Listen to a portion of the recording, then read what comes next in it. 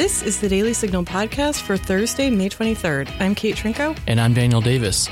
Well, the brave new world of reproductive technology raises a host of ethical questions, some of which we haven't faced before. One of those is the issue of surrogacy. Critics say it amounts to women renting out their uterus, and often out of deep financial desperation. In today's episode, we'll sit down with Jennifer Law and Melissa Farley. They've worked on the issue of surrogacy, and they'll unpack the ethical issues at stake. By the way, if you're enjoying this podcast, please consider leaving a review or a 5-star rating on iTunes, and please encourage others to subscribe. That will help us grow our audience. Now, on to our top news.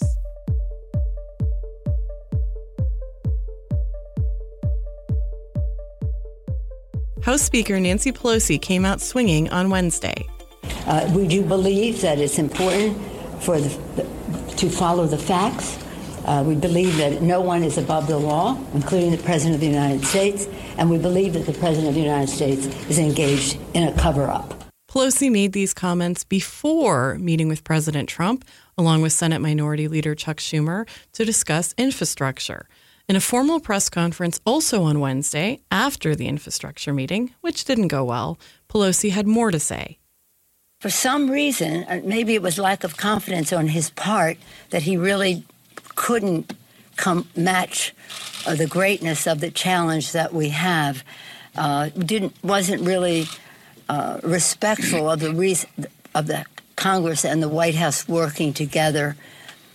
He just took a pass, and it just makes me wonder why he did that.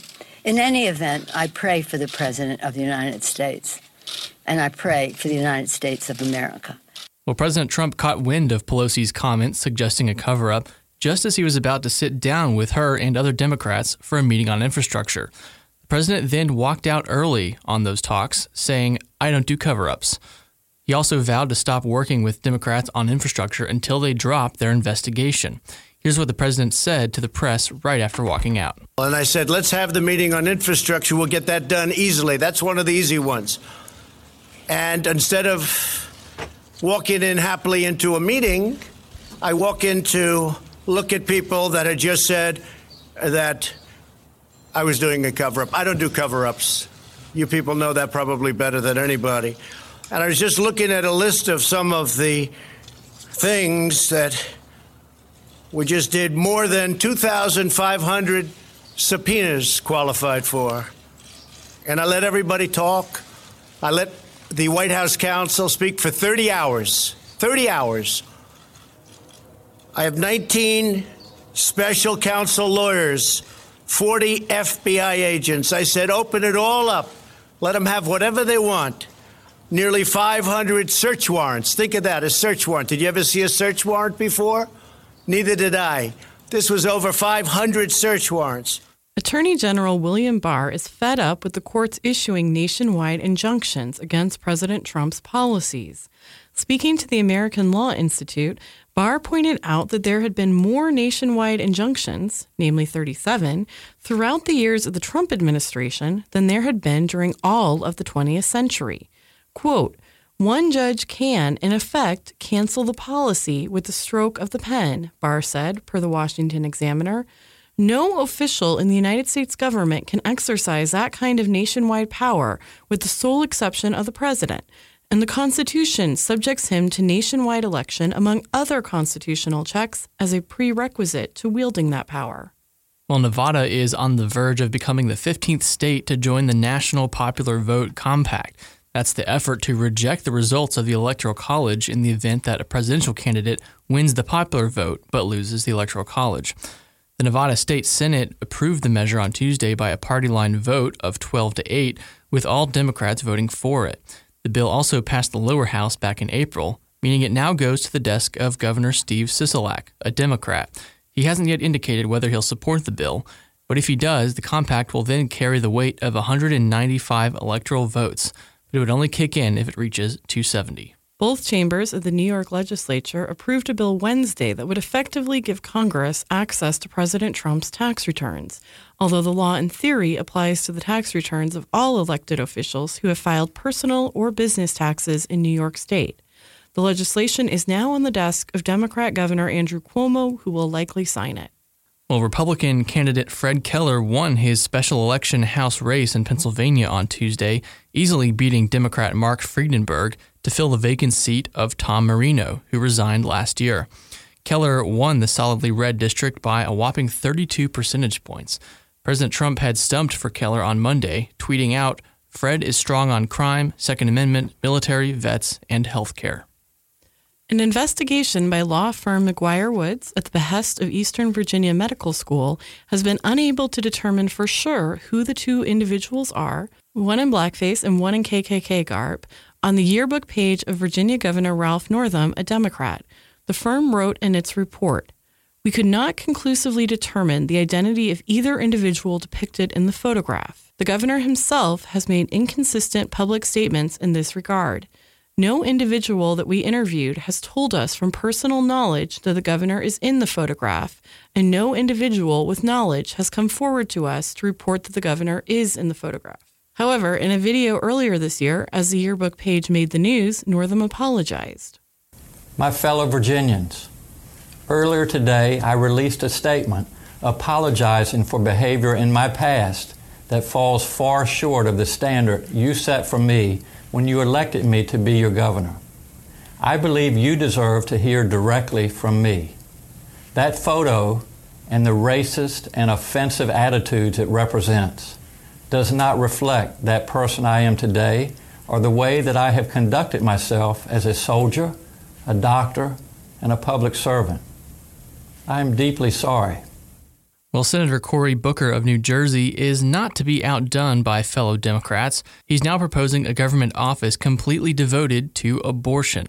On Wednesday, he posted an article on Medium saying that if elected president, he would, quote, take immediate action to protect reproductive rights, end quote. That plan includes on day one, creating a, quote unquote, White House Office of Reproductive Freedom, charged with coordinating and affirmatively advancing abortion rights. He also says he would push to repeal the Hyde Amendment, which prevents taxpayer dollars from going toward abortion, and he would support forcing employers to cover contraception in their health care plans, even if they have personal objections. Next up, we'll talk to Jennifer Lahl about surrogacy and its possible dangers. Do you have an opinion that you'd like to share? Leave us a voicemail at 202-608-6205 or email us at letters@dailysignal.com. Yours could be featured on the Daily Signal podcast. Joining us today is Jennifer Lahl, who is the president of the Center for Bioethics and Culture. She's also produced several documentaries on third-party reproduction, including egg-sploitation and breeders, a subclass of women, as well as big fertility. Jennifer, thanks for joining us today. Thank you. It's good to be with you today. So first off, let's talk about the health risks. What are the health risks to the woman when she is a surrogate for pregnancy, and what are the health risks to the baby? You know, it's funny because most people just think all pregnancies are equal, and that's not the case. So and when you think of surrogacy, the woman is pregnant carrying somebody else's baby. So if you sort of equate what's happening to organ donation, we don't just take a kidney from somebody and put it into somebody else's body because we know that body will probably reject it.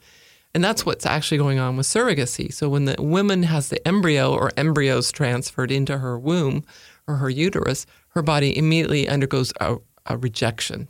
This is foreign. This is not my baby. So in the medical literature, you'll see that a surrogate mother is going to be at higher risk for preeclampsia, maternal hypertension, gestational diabetes. And of course, if the mother is at risk and in a high-risk pregnancy category, that also stresses the baby or babies that she's carrying so that they're also at risk. And this is something that, I mean, people know about rejecting, kidneys and that kind of thing, but we don't often think about this. I mean, I almost think that surrogacy is sort of not talked about. Like, people don't really think about it, but it's increasingly common, right? Yeah, and people don't talk about it, and all they see mostly is the covers of People magazine, where you'll see celebrities, Jimmy Fallon, Kim Kim Kardashian, Elton John, all these people that are having babies in this new way. Right. And since this is a relatively new practice, we're only now starting to get data in the medical literature. And the data is showing that these are high-risk pregnancies because the woman's not carrying her own child. And just out of curiosity, obviously they can test for kidneys and, which ones would work better or worse for you. Is there anything like that possible for embryos? I suppose they could, but you have to get back to the question, why would you, again, want to do this? Because you're still, in the case of organ donation, even if you have a really good match, the person who's receiving that organ is going to have to take all these extra drugs, anti-rejection drugs, for the rest of their life. So why would you take a healthy woman who's not a patient, put her into a medically risky situation, and then say, but that's okay, we'll just give her more medication and managing these risks? You have to come back and say, why would we even want to do this in the beginning? Because surrogates are overwhelmingly young moms, busy at home taking care of their own children, and why would we want to put them in a compromised pregnancy situation that may, jeopardize their ability to mother their own children? So your organization is sort of waving a red flag here, saying, let's actually look at as a society what this is and the risks. Have you gotten much interest from the media in covering and bringing that to the surface? We've actually been silenced by the media. The media has sort of adopted the big fertility industry narrative, that everybody wins. And, these wonderful couples couldn't have children and the children are all fine and the surrogate mothers are all fine. And, it's a narrative that's very strong and powerful. And the media so far has not wanted to report on the full story. I lamented in my remarks at the Heritage Foundation today that we had a surrogate mother in the United States who died carrying twins for a couple in Spain. The twins died, and we could not get any media interest whatsoever in 3 people losing their life. And I assume her death was connected to carrying the twins? It was definitely connected to being pregnant. I mean, she had placental abruption. And you don't get placental abruption if you're not pregnant. So there's tragic. no placenta. So you just mentioned the big fertility industry. Tell us a bit about it. I mean, I think a lot of Americans know it's extremely expensive to use IVF or involve a surrogate, but is this a profitable industry? It's a huge profitable industry. And of course, the surrogate mother is the low person on the receiving end, if you will, of the economic gain. We say often that the person, the buyers, the intended parents who get a take-home IVF baby through surrogacy, it's a 6-figure baby. So this is clearly a very wealthy, lucrative industry. It's a growing industry. It's in the billions and billions of dollars. It's a global industry because embryos are tiny and egg and sperm are tiny. They can be frozen and shipped all around the world. So it's definitely a big, big industry. And here in the United States, what is the regulation like? You mentioned a Spanish couple having their child here. What's the regulation like? The United States is a peculiar country in that, we have 50 states, which means we have 50 different pieces of legislation, if you will. I mean, of course, some states, have the same laws. But, where right now commercial surrogacy is all illegal in New York State. My state of California, where I live, it's literally a reproductive tourist destination zone. And so people from all around the world will come to California because it's very friendly to surrogacy. The Global South has just recently, over the last several years, closed their borders, shut down commercial surrogacy because women and children have been harmed and exploited, which makes the market to sort of move and shift to more surrogacy-friendly places like the United States. Right now, we're fighting a very tough uphill battle to keep commercial surrogacy illegal in New York State, and Governor Cuomo is poised to legalize commercial surrogacy there. It'll be interesting to see if we're successful or not, because that's an active piece of legislation right now. But in the last few years, because of the work I do, I've been involved in Washington State, in Louisiana, in the District of Columbia, where we've lost, where these are states that normally in the past did not permit surrogacy and have now become surrogacy-friendly states. So you mentioned the instance of the mom with the Spanish twins, but you also discussed at the event a woman who ended up having both a child she was carrying as a surrogate, but also her natural child. And you said she faced legal obstacles in getting the rights to her own child back. Can you talk about that? And also, are there other stories of things like this where things have gone wrong? Yes, I remember sitting in my office the moment Jessica Allen contacted me. And she's a young woman in Southern California who literally gave birth to a Chinese baby and her own baby and did not realize that at the time. The whole time she was pregnant, she thought she was pregnant for this Chinese couple with their 2 Chinese babies. Most surrogates do not see the babies when they're born. They're immediately taken away, and that was the case with Jessica. So she didn't immediately see these 2 babies that came out of her body. It was only within the hours and days later that she could sense that there was something amiss. When the Chinese mother came in and on her phone showed Jessica a picture of the 2 twins and said, "What do you think about these babies?" And Jessica said, "They don't look like their brothers and sisters. They don't look the same." And Jessica Allen is a white woman who's married to an African-American man. And what happened was through a rare occurrence called superfetation, she got pregnant about a week to 10 days after the embryo transfer. So throughout the pregnancy, they thought she was carrying Chinese twins, when in fact she was carrying 1 Chinese baby and then got pregnant with her own child. And so it took her 2 months to get her baby back because immediately her maternal rights were already severed when the children were born. And the Chinese mother and the Chinese father were the parents on the birth certificate. And then it took her another about 10 months to get the Chinese name off of the birth certificate of her son and to put the name that they gave their son and herself and her husband listed as the birth mother and birth father of their own child. But I could tell stories like that all day long. And in my film, Big Fertility, I sort of rattle off a couple of very provocative cases that I personally know of, and I say, how many? I mean, how many more of these kind of stories are the media going to not tell or not listen to, or our government officials not step in and act before, are we just going to keep letting women be harmed and children being harmed before good laws are passed? Well, it seems like surrogacy is closely related nowadays to, gay couples, the issue of gay couples wanting to have their, biological kids. And it seems... I would just point out also more and more older straight couples as well. Yeah. Fair. But it seems, at least to me, that a lot of people think, surrogacy, that's just enabling, these couples to have full equality in society, enabling them to have access to what everyone else has access to.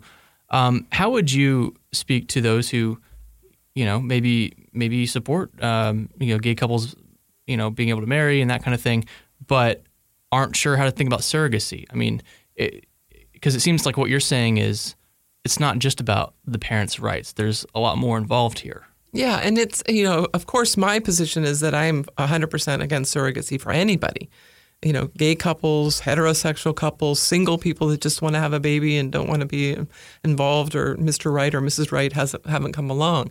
It gets back to the point, you don't have a right to a child, and you certainly don't have a right to another woman's body. And in the case of gay couples, they overwhelmingly exploit 2 women.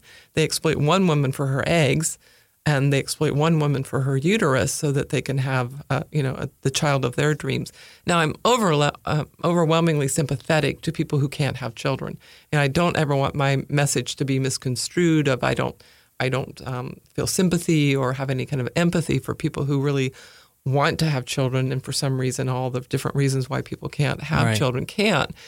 But I do draw a very bright line between you don't have a right to put another woman, or in the case of an egg donor, 2 women, in harm's way. You don't have a right to intentionally separate children from their birth mother and their biological identities and realities. I was a pediatric nurse for, almost two decades. And I say often that, the only thing a newborn baby knows at the time of birth is their mother. And you don't have to teach them that. They've learned that from being 9 months in the womb with this woman. They know her sounds, they know her voice, they know her smell, they know her rhythm and her movements. And and there's a trauma, and that's in the medical literature that's broken when that bond is severed from the moment these children. So, Jessica's son, who was taken away, for 2 months, I wonder what kind of long-term trauma there might be on that child who was placed in a very undesirable situation. I mean, he was with intended parents who knew this is not our baby, so they weren't attaching to this child. And Jessica being clueless that she had given away her own child, and then only to be reunited with him 2 months later. You have to imagine that there's some kind of trauma that was happening at that time. So you just mentioned that in cases of surrogacy that involve an egg donor, there's also health risks to the egg donor. And I was wondering if you could get into that, because I think, one, it's becoming more and more popular to encourage young women to freeze their eggs. So if they, don't meet the right guy until they're older, they can have children then. But then, of course, there's also ads that say you'll get a lot of money if you donate your eggs right now. So why is that a concern? Yeah. Well, for one, they're getting a lot of money to sell their eggs, and it's all under the guise of donation. When you think of organ donation, organ donors are truly donors. They're not being compensated. But egg donors, we call them donors, are being heavily compensated, and especially the more beautiful and smart, and if they go to an Ivy League school, they can really be compensated heavily. There's serious health risks to young women who are being paid to sell their eggs. They take very powerful hormones, super powerful doses, because if you're going to pay an egg donor $10,000 or $15,000, you don't want one egg. You want as many as you can get her body to produce. So these women are bombarded with very high doses of powerful fertility drugs that have never been tested on healthy women. What the medical literature shows is what the drugs have as far as a negative effect on infertile women. So you can't compare those studies, because you're taking a healthy woman, an egg donor, who has nothing wrong with her fertility. She's not sick. And then you're putting her on high doses. She's undergoing surgery, anesthesia. So there's all those short-term risks associated with the procedure and the drugs. And then there's the longer-term risks. So, for example, in my film Exploitation, 2 women lost their ability to ever have their own children. So in helping somebody have a baby, these women will never be able to have their own children. One of the women went on and developed bilateral breast cancer at a very young age, where breast cancer doesn't normally strike younger women. It's a much older women kind of cancer. Women of my age are more at risk. 2 women had massive strokes. They live with permanent damage from that stroke. And you have to think, again, back to big fertility. Why, for the sake of the almighty dollar and somebody else who really wants a child, would we be willing to risk the health and well-being of otherwise healthy women, surrogate mothers or egg donors? They're not patients. They're not doing any of this because they have a medical need to assume risks of drugs and pregnancy. They're doing it because they need money. Wow, it's pretty sobering. Jennifer Lahl, really appreciate your time and being on. Where can our listeners find your work? My website is www.cbc-network.org. Fantastic. Thank you. You're welcome. Do you own an Amazon Echo? You can now get the Daily Signal podcast every day as part of your daily Alexa flash briefing. It's easy to do. Just open your Amazon Alexa app, go to Settings, and select Flash Briefing. From there, you can search for the Daily Signal podcast and add it to your flash briefing so you can stay up to date with the top news of the day that the liberal media isn't covering. Joining us is Melissa Farley, PhD. She's a psychologist and founder of the nonprofit organization Prostitution Research and Education. She's also the author or co-author of 40 peer-reviewed publications on prostitution and trafficking. So you were at an event at the Heritage Foundation in May where you compared surrogacy to prostitution. Can you expand on that? Sure. In both of those institutions, what we see is a part of a woman's being. In the case of prostitution, the sexual part of her being. In the case of surrogacy, her womb. You see that part of her split off from the rest of her and exploited for somebody else's benefit and profit. We looked for many, many years at the long-term consequences of prostitution. People had looked at the STD and HIV-related health risks of prostitution, but they never looked at the psychological harms that occur when you use an intimate part of your body, your reproductive system, for renting that out for somebody else's baby. In the case of prostitution, people didn't look at the long-term consequences of letting a sex buyer use you for his own private masturbation fantasy, which was not, it's not the woman's idea of sexuality, it's the sex buyer's idea. And in both of these institutions, prostitution and surrogacy, you see women who have some economic need, more or less, deciding for market reasons to sell that part of themselves. And there are whole businesses that have sprung up, surrogacy pimps, and of course we all know pimps that function in prostitution. Whole businesses have been established to promote these enterprises. And is that a recent trend that these are popping up just in the last 10 to 20 years? The surrogacy businesses? Surrogacy. Jennifer would be able to give you a better timeline on that than me. But certainly advanced reproductive technologies are a relatively recent thing, pretty much since the 70s. And the surrogacy in which an embryo of a third party can be fertilized with the sperm of a fourth party and implanted in the womb of a birth mother who's not genetically related at all to the fetus, that's a relatively recent thing in the last 30 years or so. So what do you think it does psychologically to women when they're surrogates? I mean, I think we see a lot of the media coverage. The surrogates say they're able to be disconnected. They're happy to do this for the parents. They recognize it's not their own child. But what are you finding? Well, the surrogacy businesses offer scripts to women. They deliberately screen out women that seem too poor, and they screen in women who are willing to follow the script that goes, I'm doing this to help a childless couple or a single woman or a gay couple have the child of their dreams. And it makes me happy to do that. You have this stereotype of the happy breeder who's willing to have anybody's baby just to make somebody else happy, just the way we have the stereotype of the happy hooker who's happy to have sex with anybody just because she loves having a lot of sex. Neither of these are true, of course, but they're an exploitation about a part of a woman's being.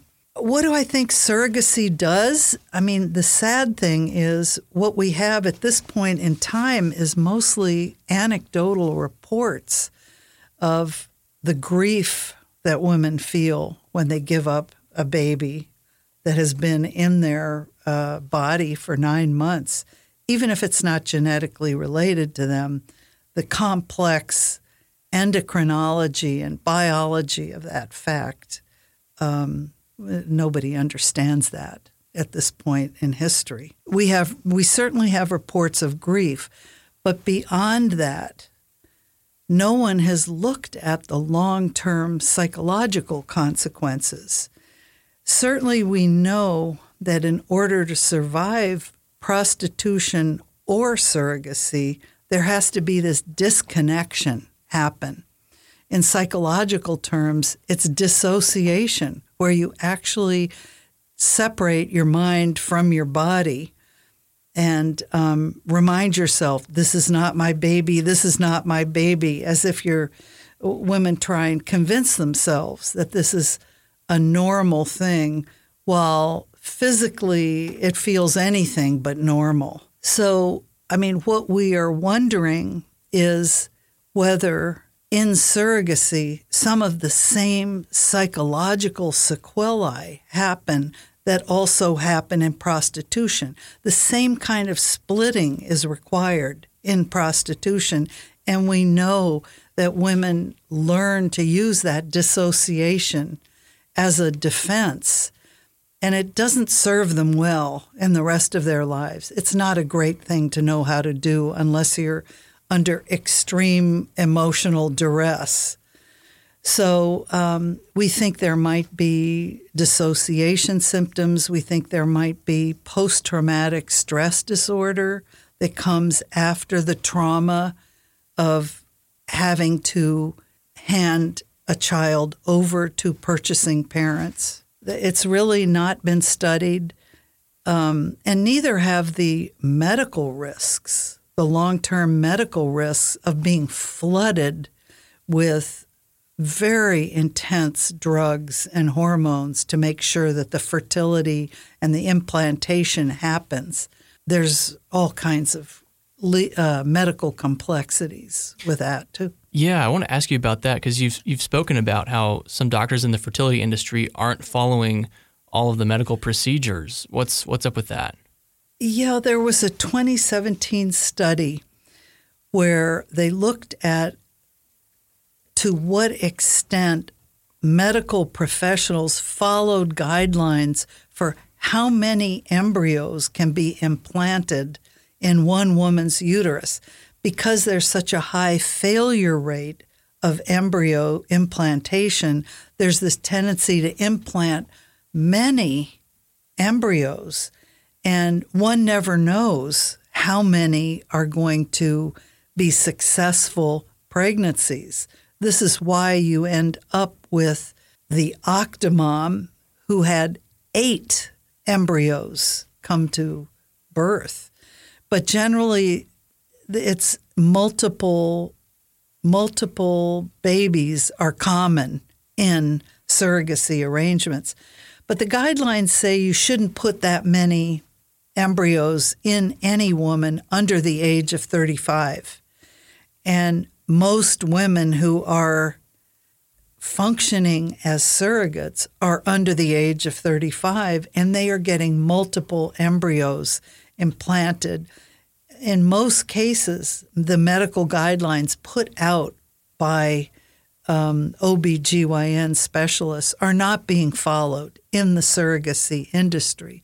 It's a business where the main interest on the part of the medical profession is to represent the interests of keeping the baby healthy for the purchasing parents. The interests of the physical health and the mental health of the woman bearing the child, the actual birth mother, that's a much lower priority. Thank you so much for joining us today, Melissa. Thank you for having me. Well, that's going to do it for us today. Thanks for listening to the Daily Signal podcast, brought to you from the Robert H. Bruce Radio Studio at the Heritage Foundation. Please be sure to subscribe on iTunes, Google Play, or SoundCloud, and please leave us a review or a rating on iTunes to give us feedback. We'll see you again tomorrow. You've been listening to the Daily Signal podcast, executive produced by Kate Trinko and Daniel Davis. Sound design by Michael Gooden, Lauren Evans, and Thalia Rampersad. For more information, visit dailysignal.com.